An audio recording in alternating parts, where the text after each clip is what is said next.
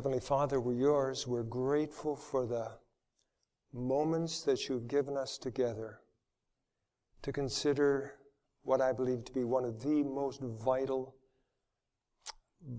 topics that any believer in Christ can actually address and personally assimilate to their own personal experience, the mind of Christ.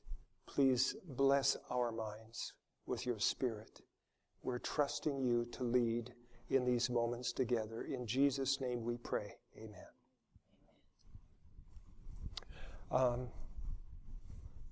It kind of speaks for itself, thriving mentally, assimilating the mind of Christ. I'm a firm believer that this is where it's at. I can be the most wonderful evangelist. I can go evangelistic series. I can know all the doctrines of the Seventh-day Adventist Church and still be hurting. This is where it's at. This has got to be in place. I shared this simply because I want to be like Jesus. And I love this statement. In the heart of Christ, where reigned perfect harmony with God, there was perfect peace. He was never elated by applause, nor dejected by censor or disappointment. Isn't that amazing? Amid the greatest opposition and the most cruel treatment, he was still of good courage. And I want that experience for myself. Patsy and I work at the Black Hills Health and Education Center. We've been there now for 14 years. Before that, we were in pastoral ministry. And when we first started working as mental and spiritual health coaches there, the wellness guests, the people who were coming for a wellness program, didn't really have any struggles. They were kind of, they just wanted to kind of get buff and improve their physical health and have a healthy vacation. It's now 14 years later. Since that time, we have seen a steady increase in mental and spiritual struggles to where now we are working with individuals who are actually physically ill because of what's going on here. And Jesus has got the answer. So in this presentation, it is all centered around Philippians 2:5. Let this mind be in you, which was also in Christ Jesus. What does it mean to let Christ's mind be in you? Well, this is Dan's rendition. You can decide whether you want to accept this or not. But to me, it simply means a person is earnestly pursuing an intelligent, faith-filled love relationship with Christ Jesus, which includes the diligent practice of thinking Christ's thoughts concerning every situation that he or she faces. How many situations? It's a practice. Testimonies. The professed follower of Christ must not be led by the dictates of his own will. His mind must be trained to think Christ's thoughts and enlightened to comprehend the will and the way of God. Such a believer will be a follower of Christ's methods of work. Very interesting. I love this from Mind, Character, and Personality. I want this to be my experience continually. He, Christ, died for me that I might be blessed and that his joy might remain in me. Therefore, I keep my mind in that channel. I educate it. I train it. I train my tongue. I train my thoughts. I train all that there is of me that I may fasten it upon Jesus Christ. All of it. Here's what we're going to be considering today. Number one, 2 vital reasons for assimilating the mind of Christ to acquire and maintain a thriving mental and spiritual experience, mental health. Number 2, 2 key ingredients to this experience. And then number 3, 3 spiritual components of Christ's experience that Jesus wants us to assimilate in order to actually thrive mentally and spiritually. Here's vital reason number one now. Reason number one for assimilating the mind of Christ. Our thinking plays a major role in determining our destiny. Romans 12:2, you've probably got most of it memorized. Verse 1 says, I beseech you therefore, brethren, by the mercies of God, that you present your bodies a living sacrifice, holy and acceptable unto God, which is your reasonable service, and be not conformed to this world, but be ye transformed by the what, everyone? The renewing of your mind, that you may prove what is that good and acceptable and perfect will of God. Amen? Yeah. Proverbs 23:7, as he thinks in his heart, so is he. You may not be what you think, but what you think, you are. Signs of the times. As a man thinketh in his heart, so is he. The thoughts and feelings cherished give direction to the conduct and thus determine the character. Never forget that thoughts work out actions, repeated actions form habits, and habits form character. And from education, the harvest of life is character. And it is this that determines destiny, both for this life and the life to come. Amen. I hope you're thinking. And that's why the Lord tells us in Education 2:25 that character building is the most important work ever entrusted to human beings, and never before was its diligent study so important as now. You know, we spend a lot of time trying to build somebody else's character. Make them act like we want them to act. But this is talking about my character. And here's what heavenly character building consists of. In a nutshell, 21 MR 230. It is by learning the habits of Christ, his meekness, his lowliness, that self becomes transformed. Isn't that amazing? By taking Christ's yoke upon you and then submitting to learn. What do you think? Here's vital reason number 2 for assimilating the mind of Christ. A vital reason. Be sober, be vigilant, because your adversary, the devil, is a roaring lion, walks about seeking whom he may devour. And he is busy, very busy. Ever since Satan was cast from heaven to this earth with the other fallen angels, mankind has been and still is in a spiritual war with a very real, yet physically invisible enemy. Ephesians 6:12, for we wrestle not against flesh and blood, but against principalities, against powers, against the rulers of the darkness of this world, against spiritual wickedness in high places. And I say, yes, it's true. 1 Timothy chapter 4.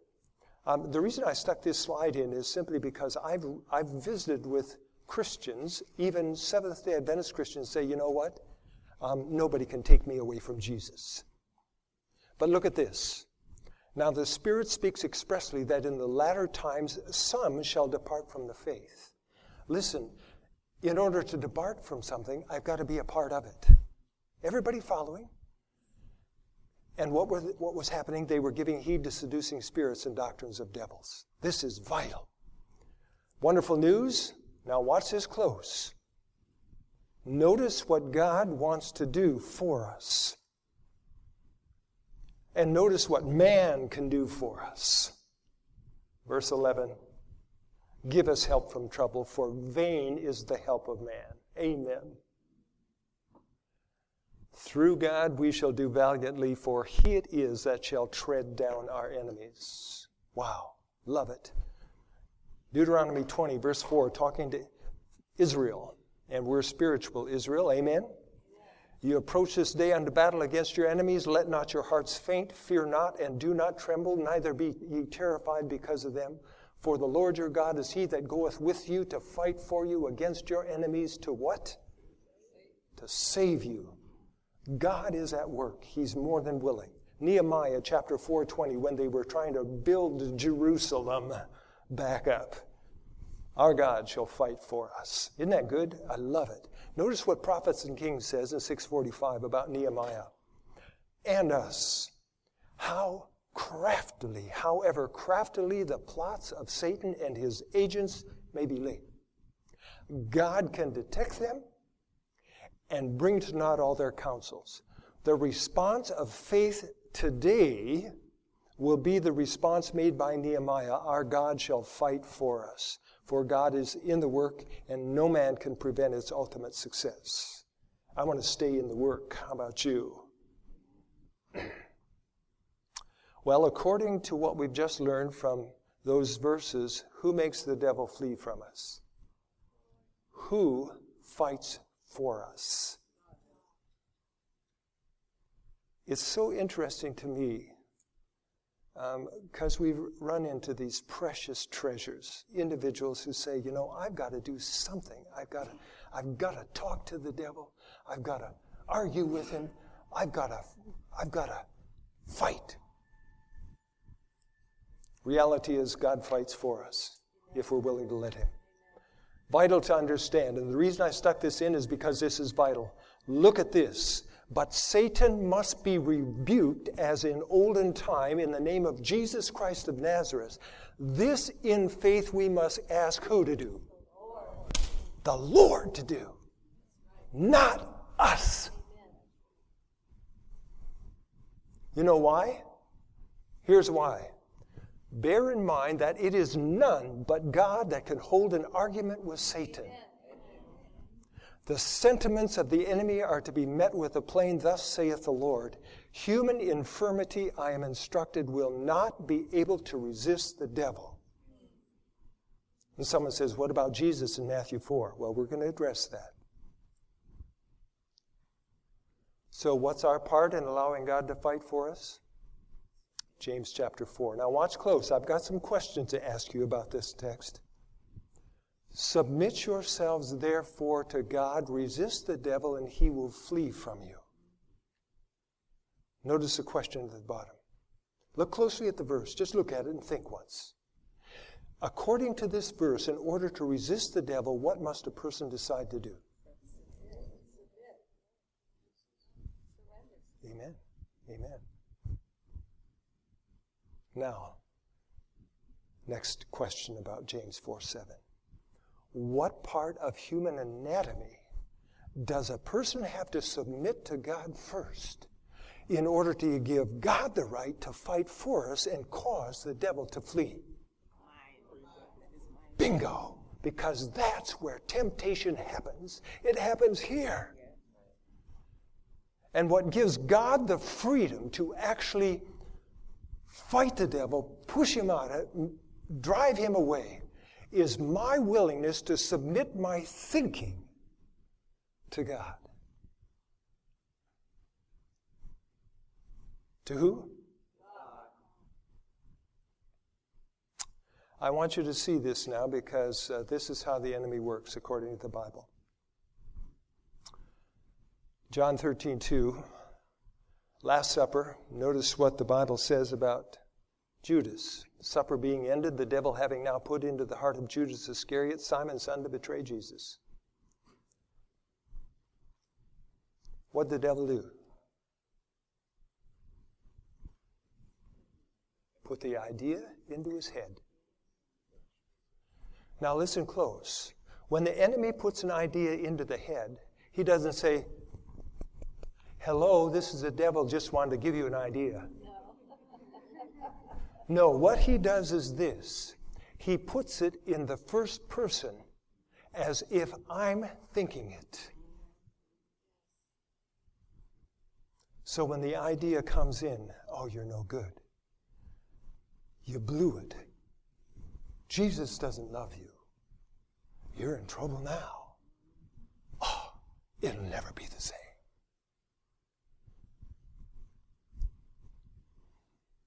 Now, watch this close. Ananias and Sapphira. Watch this close. Because here's my question. Was Jesus tempted?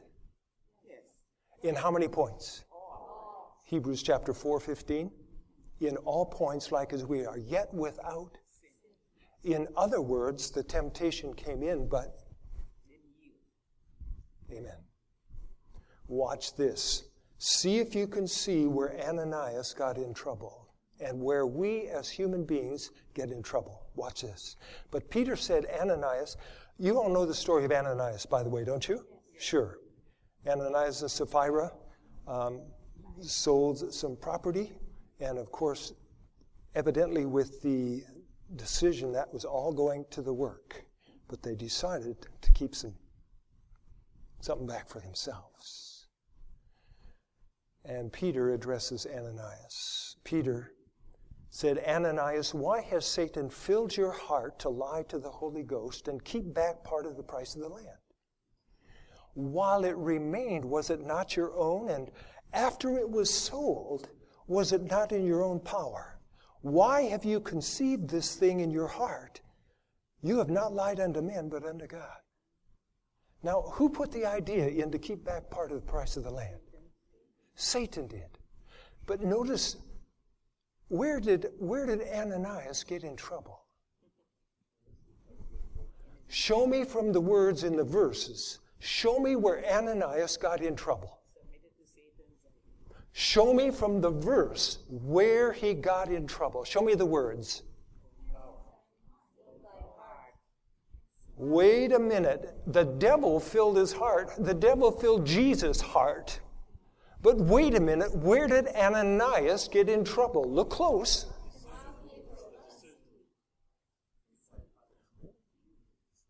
One hand at a time. Raise your hand if you've got the answer. Okay? Okay, while it remained. Another. Conceived. Now notice that the devil put the idea in. But notice the terminology here. Why have you conceived? The devil puts the idea in. And if I start playing with it, you know, that baby starts growing, doesn't it? And it gets bigger and bigger and bigger until finally it's got to come out. Jesus was tempted in all points like as we are, yet without sin. Amen? According to Acts 5:4, when did Ananias' temptation become sin? It's when he started playing with it. He started conceiving, hey, this is kind of a neat idea. And, if I don't tell anybody, if it's just between me and Sapphira, hey, no problem. I mean, the church will never know. But who knows? Bingo. James 1:14, but every man is tempted when he's drawn away of his own lust and enticed, and then when lust hath conceived. Question. From what we've just learned, how does this get conceived? Who makes a decision to start conceiving? We do. And that's where we get in trouble. Review and Herald. There are thoughts and feelings suggested and aroused by Satan that annoy even the best of men. But if they are not cherished, if they are repulsed as hateful, the soul is not contaminated with guilt, and I should say false guilt, by the way. It's one of the devil's great tools. And no other is defiled by their influence. Why is that? Because my responses to the temptation can have a great influence in other people. What do you say? Amen.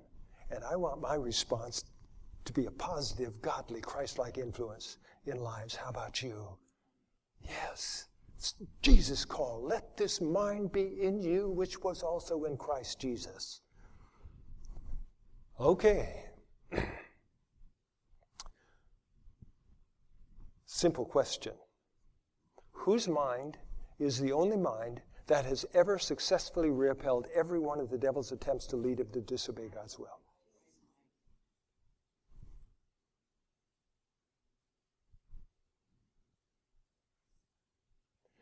To the very end of his earthly journey, it was Christ's mind, his way of thinking, that overcame every one of Satan's temptations.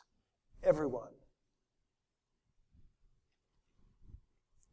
Doesn't it make sense that anyone who truly desires to be thriving in a victorious mental and spiritual health must decidedly practice more and more of Christ's mind, his thinking, choosing by faith to think only his thoughts about concerning the life circumstances, including what?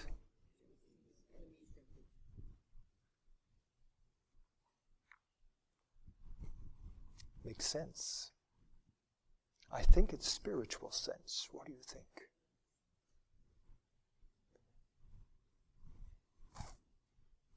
To him that overcometh, like who? Like Christ. Will I grant to sit with me in my throne, even as I also overcame? These are big words.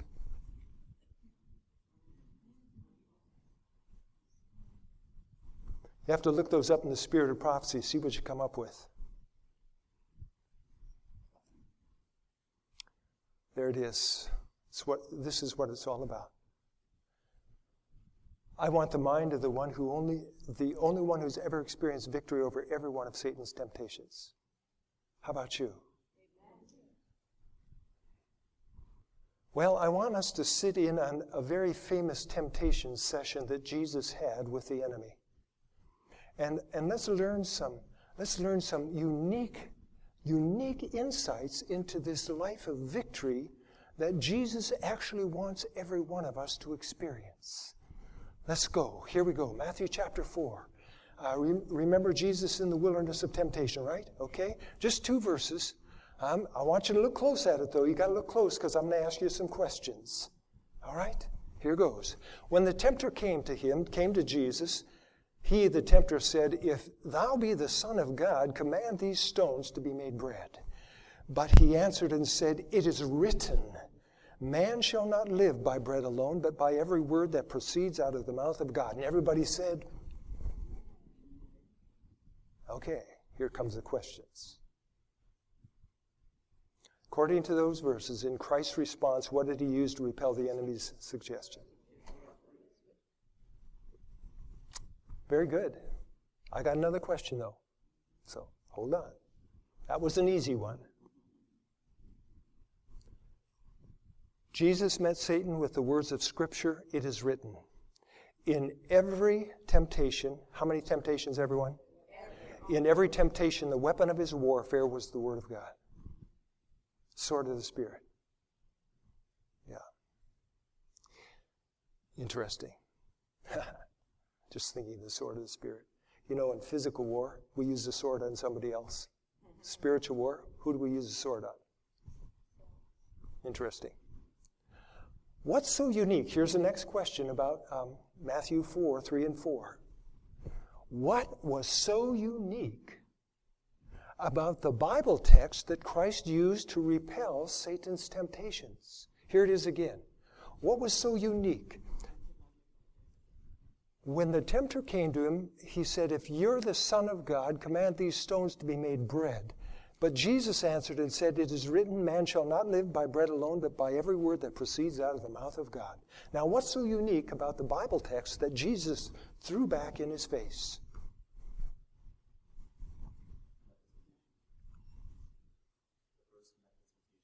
The verse directly addressed the temptation that he was being tempted in. Does that make sense? You know, he could have said, well, John 3:16, "For God so loved the world that he gave his only begotten Son, that whoever believes in him shall not perish to have everlasting life." But, now, I got another question. The Bible text directly addressed the circumstance that Jesus was facing, directly countered the temptation that he was being confronted with. Oh, another question. Oh, there we go. We got that. Good job, brother. One more question. Why in the world did the Bible text come out of Christ's mouth? Where was it at?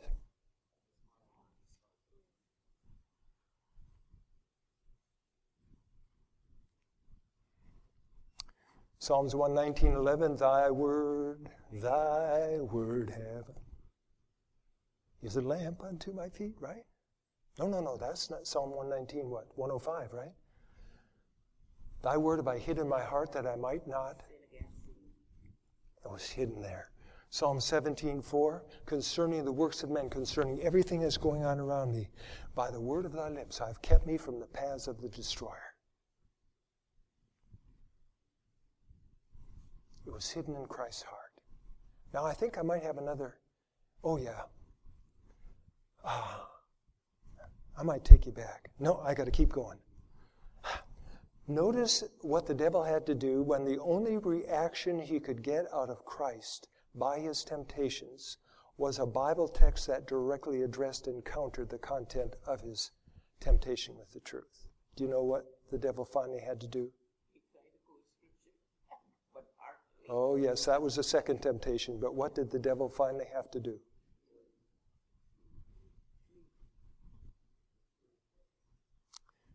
Then the devil left him, and behold, angels came and ministered unto him. I like that idea, don't you? As it was with Jesus, so it is with his followers. If we're willing to respond to the circumstances that are tempting us to step outside of God's will, we're willing to respond according to what God says, what Jesus says. Well, I knew I had another question for you on those texts. Here it is. According to what we've learned from James 4:7, what was Jesus actually doing in his mind, in his thinking, that caused the devil to flee? He was submitting his thinking to God. And who was fighting for him? God the Father was. Wow.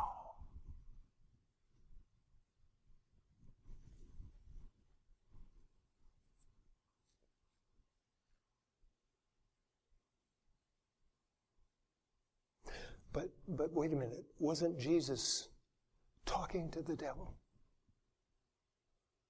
Was he arguing with the devil? Was he saying, well, I just don't feel like making rocks into bread, so go away? No. What was the only thing that was coming out of his mouth? And what was the sword of the Spirit doing?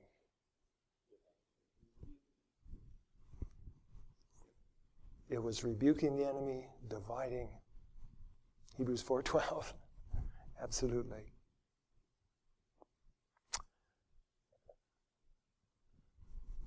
I like this. Just like he wants to do for you and me. Instead of dwelling upon the tempting idea, Jesus immediately met that idea in his thoughts with his Father's thoughts, God's word concerning that type of situation. Immediately. No fooling around like Ananias did and starting conceiving an idea and saying, I am a little bit hungry, a little bit of bread wouldn't hurt. Nope. Immediately, his thoughts went to the idea, God's word that countered the truth. Countered the lie. Recording countered the lie. The reason those words of Scripture came out of his mouth was because they were hidden in Christ's heart and he was exercising his mind to keep it stayed upon God. How many of you know what Isaiah 26:3 says?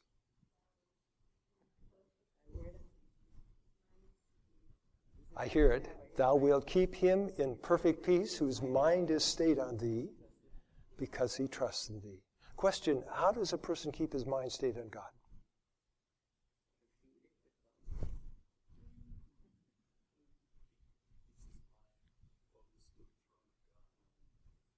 How do we keep our mind focused on the throne of God? Prayer. Prayer, what else? Meditation, what else? Very good. Sure. Dwelling on Christ, the plan of salvation, Jesus' life, Jesus' experience, talking to him, visiting with him. Wow. You'll have to read Steps to Christ, page 99.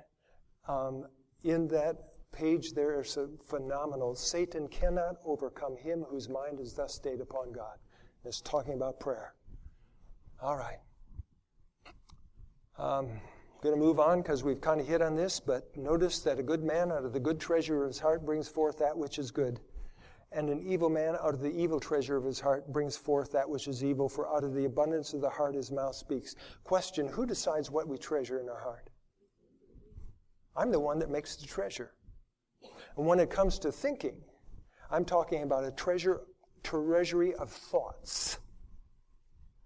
And whatever I'm choosing to feed my mind on through my senses, what I'm doing is I'm actually developing a beautiful treasure chest of thoughts that I'm going to go to when I'm tempted.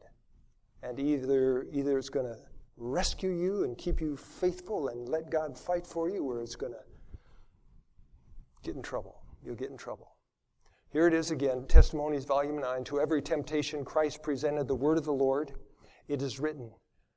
It is written was never his never-failing weapon. We, as the representatives of Christ, are to meet every thrust of the enemy with the word of the living God. Satan can never gain advantage of the child of God who relies on the word of God as his defense. Amen. In every temptation, the weapon of his warfare was the word of God. Satan demanded of Christ a miracle as a sign of his divinity, but that which is greater than all miracles, get a load of this. The reason I shared this is simply because what it says. A firm reliance upon a thus saith the Lord was a sign that could not be controverted. So long, watch this close, so long as Dan Gabbert held to his position, put your name there, so long as held to his or her position, the tempter could gain no advantage. So long as we what? Over and over again, you keep your mind stayed on God. What about my feelings? I love this. Feelings are often deceiving. Emotions are no sure safeguard.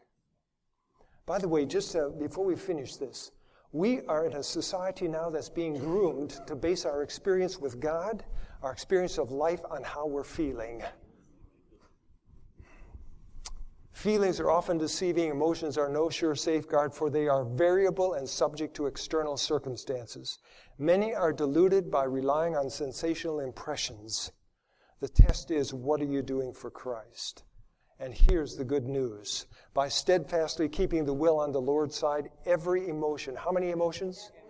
Every emotion will be brought into captivity to the will of Jesus. And I like that. I like the idea that my emotions are actually in captivity to obedience to Christ. What do you say? Amen. How did Jesus have to contend with the devil? How long did he have to contend with the devil and the angels? All his life.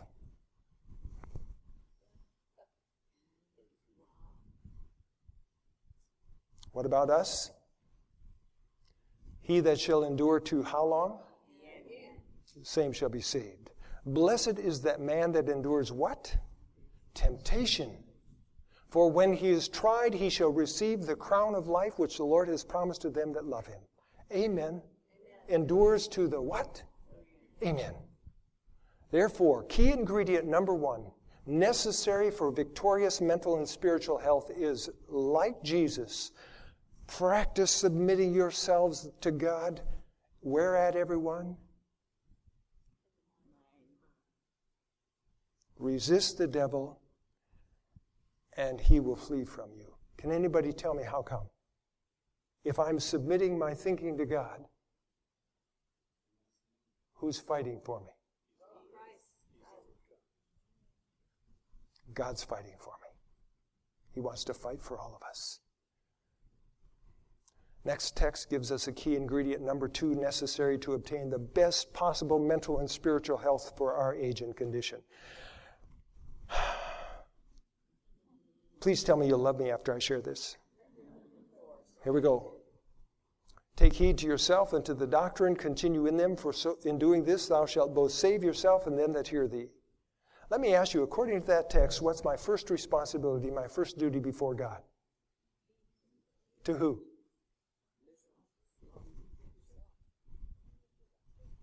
What? But wait a minute, self is the problem. So what is this talking about? Counsels on diets and foods. Our first duty toward God and our fellow beings is that of self-development. Hence, that time that is spent to good account, which is used in the establishment and preservation of.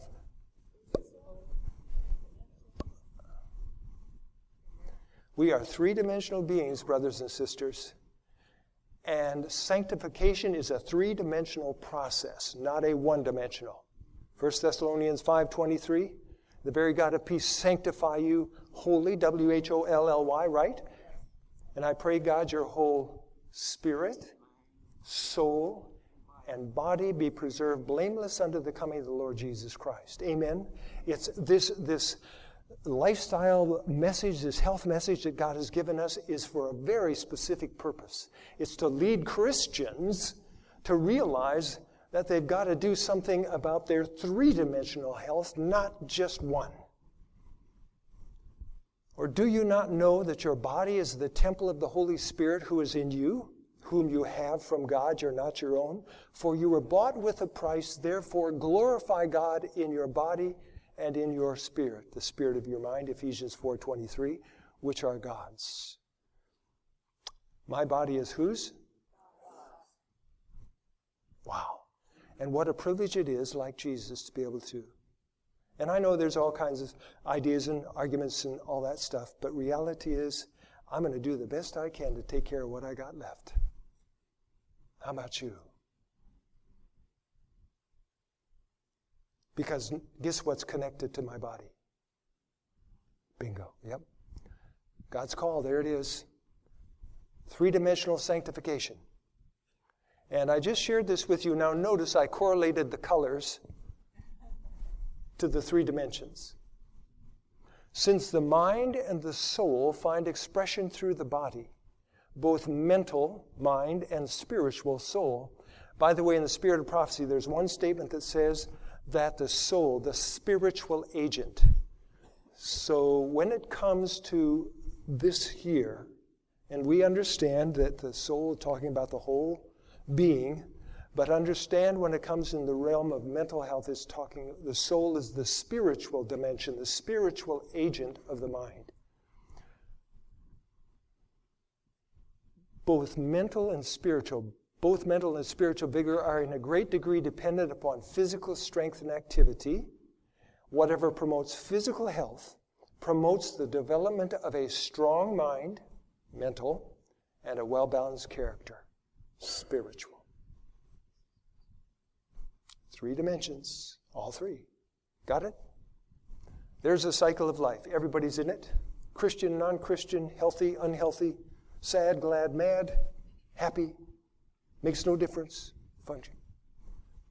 Health of a spiritual experience with God affects the health of my mental perceptions, which then affects my responses to life, including the care of my body, which then directly affects the health of my brain function, which then directly affects the health of my spiritual experience, affects this, affects that. You can put those arrows in all different directions, but that's the cycle of life that every human being is in.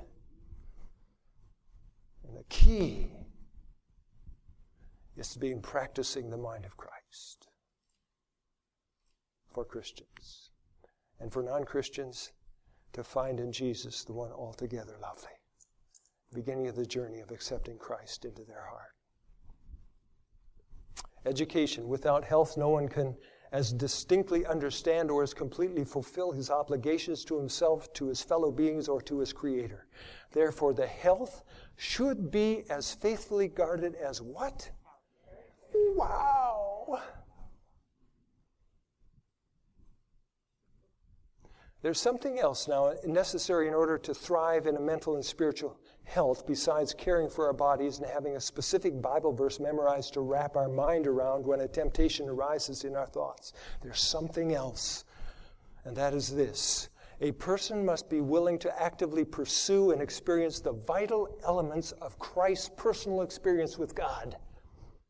that enabled him to not only survive, but thrive in his mental and spiritual health, regardless of the enemy's relentless attempts to overwhelm him with the temptation to sin.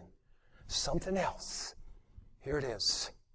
What were the spiritual elements? What gave Christ the phenomenal mental and spiritual health experience that empowered him to actually endure and overcome the enemy's temptations to the very end, all the way to his death on the cross? What was it about his mental and spiritual health experience, besides the fact that he had a lot of the Word hidden in his mind? He was the Word. Watch close. Element number one, John 10:15 says about Jesus. Jesus says, as the Father knows me, even so I know the Father. I lay down my life for the sheep.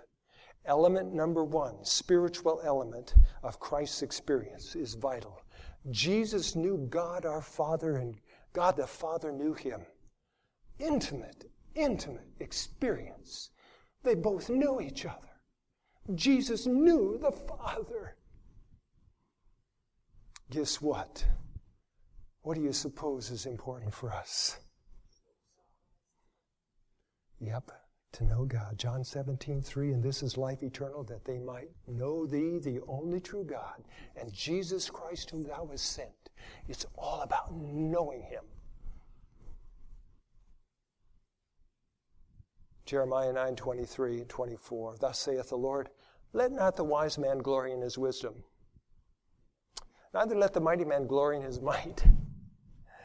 Let not the rich man glory in his riches, but let him that glories or boasts glory in this, that he understands and what? Knows me, that I am the Lord which exercise loving kindness, judgment, and righteousness in the earth. For in these things I delight, saith the Lord. Isn't that neat to know that the Lord delights in us knowing him? Whoa! I love it. That's so good. Man. Philippians 3, and I'm going to cut this one short, but the Apostle Paul counted all things for loss for the excellency of the knowledge of Jesus Christ the Lord. What do you say? Amen? Was Paul on track? I think so. Man. Review and Herald. Our life must be hid with Christ in God. We must know Christ personally. For this is eternal life, to know God and Jesus Christ. Then only can we rightly represent him to the world. Man, I want to know him. How about you? In order to have true abiding faith in Christ, we must know him as he is represented in the Word. And faith must be kept in constant exercise through the diligent study of the Word. I've got this little statement I share all the time, and here it is. Time alone in the Word to know God. Nothing replaces it. Without it, everything replaces it. Did you get it? Time alone with God to know him. Nothing replaces it. But without it, everything replaces it. Anybody relate? Element number 2, Jesus' spiritual experience, John 14:31. But that the world may know that I love the Father, and as the Father gave me commandment, even so I do.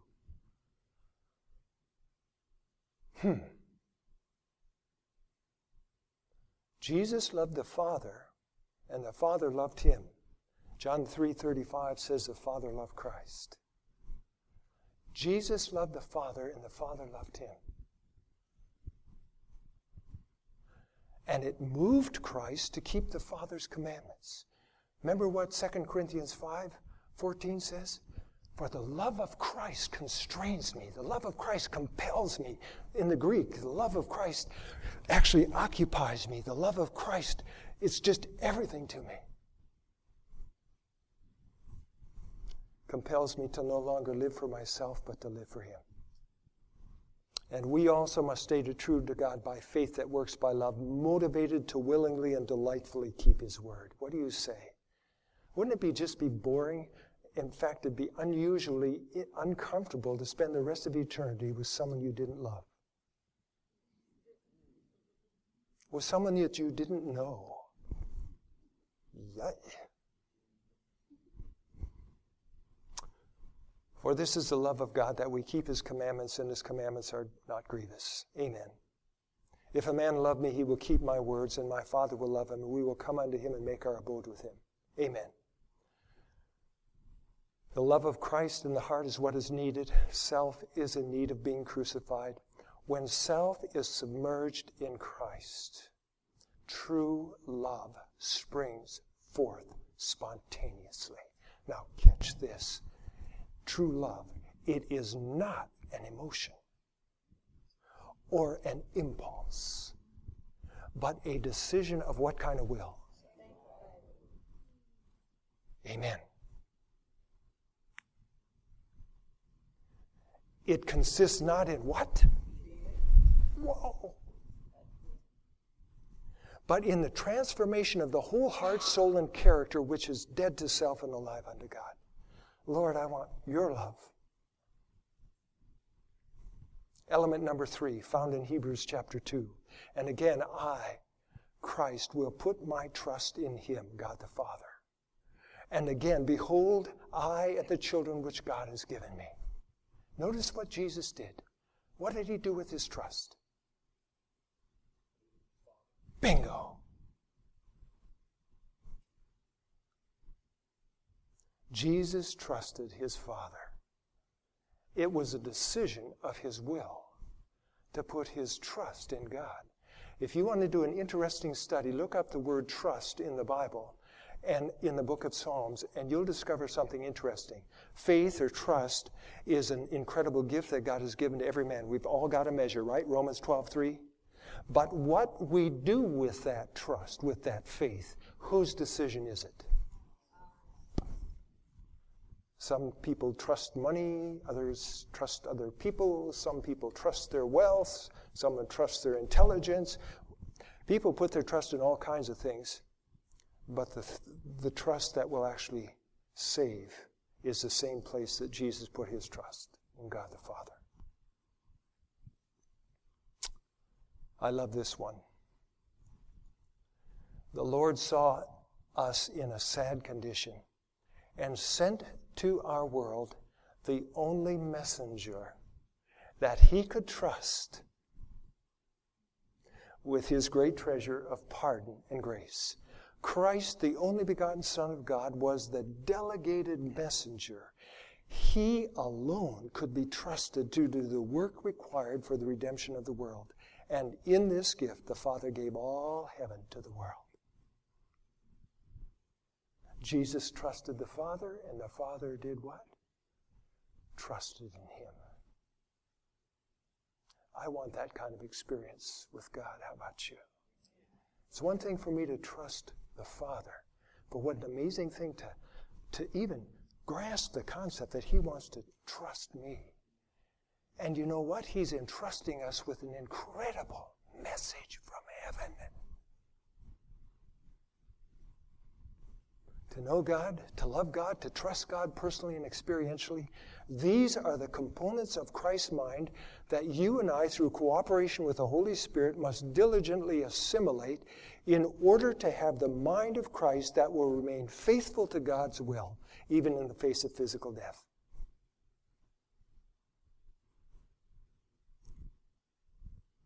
Let this mind be in you, which was also in Christ Jesus. I've got to know God.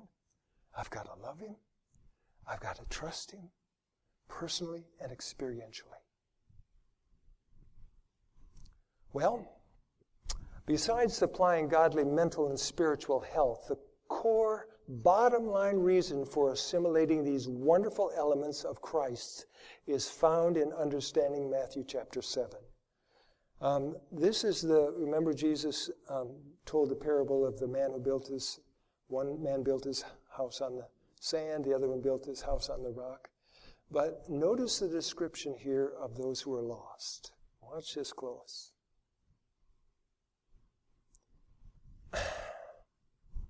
Not everyone that says to me, Lord, Lord, shall enter into the kingdom of heaven, but he that does the will of my Father which is in heaven. Many will say to me in that day, Lord, Lord, have we not prophesied in thy name? And in thy name cast out devils, and in thy name done many wonderful works.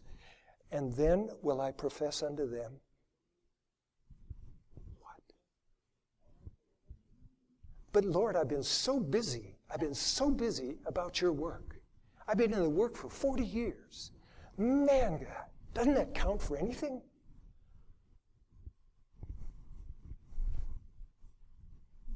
Now, here's a big question.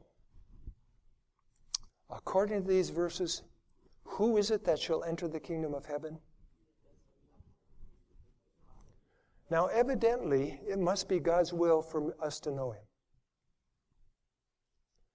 It must be God's will for us to actually, for him to know us. Amen? Because the workers of iniquity that were lost,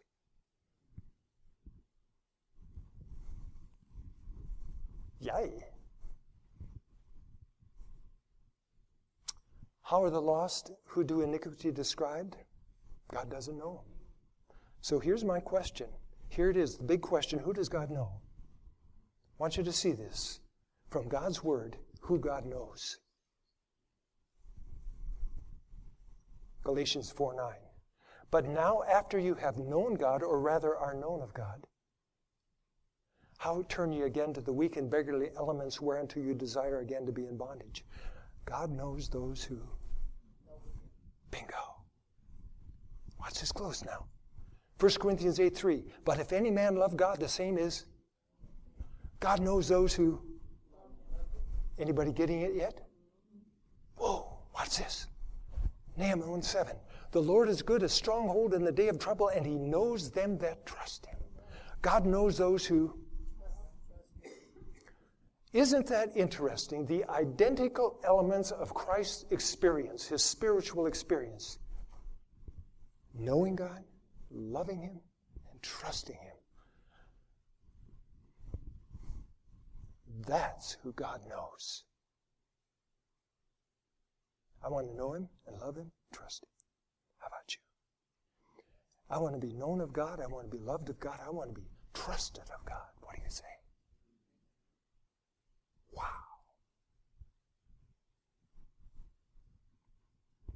What do you think? Important or what? Let this mind be in you, which was also in Christ Jesus. Well, here's reason number one, just going back over it now. Reason number one for letting his mind be in me, in order to develop the character of Christ, his habitual ways of responding to life's challenges, to glorify God, we must experience more and more of his thinking. As he thinks in his heart, so is he. Reason number two. A couple of statements. I'm sorry for sharing so many statements here. I hope it's okay. We are so richly blessed. Anyway, mind, character, and personality. The glory of God, the perfection of Christian character is to be the aim, the purpose of our life. Christ's followers must imitate Christ in disposition. What's disposition?